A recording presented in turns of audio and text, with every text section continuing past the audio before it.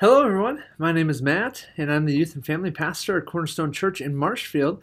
I'm here today with your Cornerstone Connection, a daily devotional. So, this past Wednesday night, when our youth group gathered, we talked about the fun topic of conflict resolution. And here's the beauty: is Jesus gives us a very clear model for how we are supposed to go about handling conflict and engaging conflict, especially if you're the one who's been wronged or sinned against. Jesus makes it very clear these are the steps. And so I want to take you there today. But before we go there, though these steps are super clear and they should be very easy to follow, what is really important and what I want to get through today is that our motive in this is even more important than following the steps. The motive is more important than following the steps. Okay, so I'm going to say that and then I'll explain what that means here in just a little bit. So you've probably been to this section of scripture before. It's the Gospel of Matthew, it's chapter 18, and it's just 3 verses 15 to 17.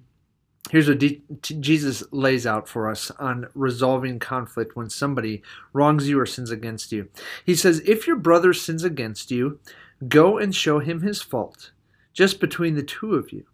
If he listens to you, you have won your brother over. But if he will not listen, take 1 or 2 others along, so that every matter may be established by the testimony of 2 or 3 witnesses. If he refuses to listen to them, tell it to the church. And if he refuses to listen even to the church, treat him as you would a pagan or a tax collector.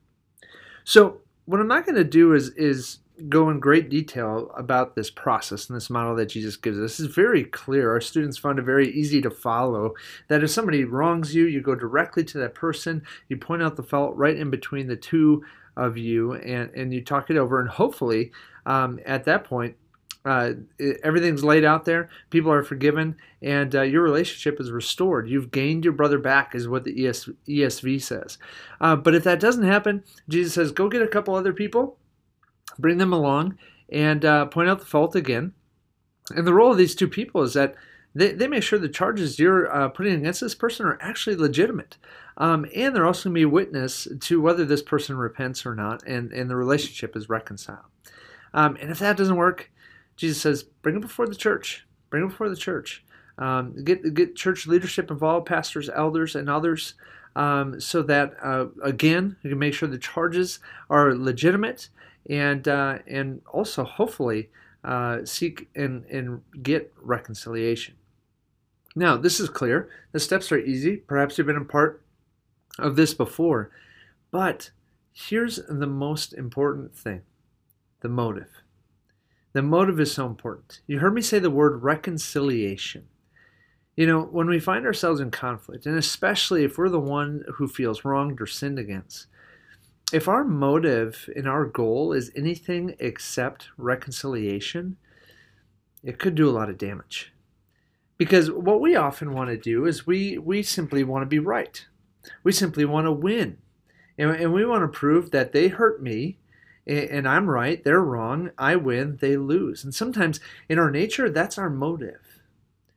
But you know what? Jesus lays out this model to us. He teaches us this so that the relationship that has been broken by the sin, that has been broken by whatever that person did to you, the whole reason for laying out this model is for reconciliation. It's for restoration of that relationship. And so it is just with great encouragement today, friends, that if you find yourself in conflict, don't forget this. Our goal is not about being right. Our goal in conflict resolution is not winning. Our goal has to be, as followers of Christ, reconciliation. It has to be the restoration of relationship. That is why Jesus laid this out for us.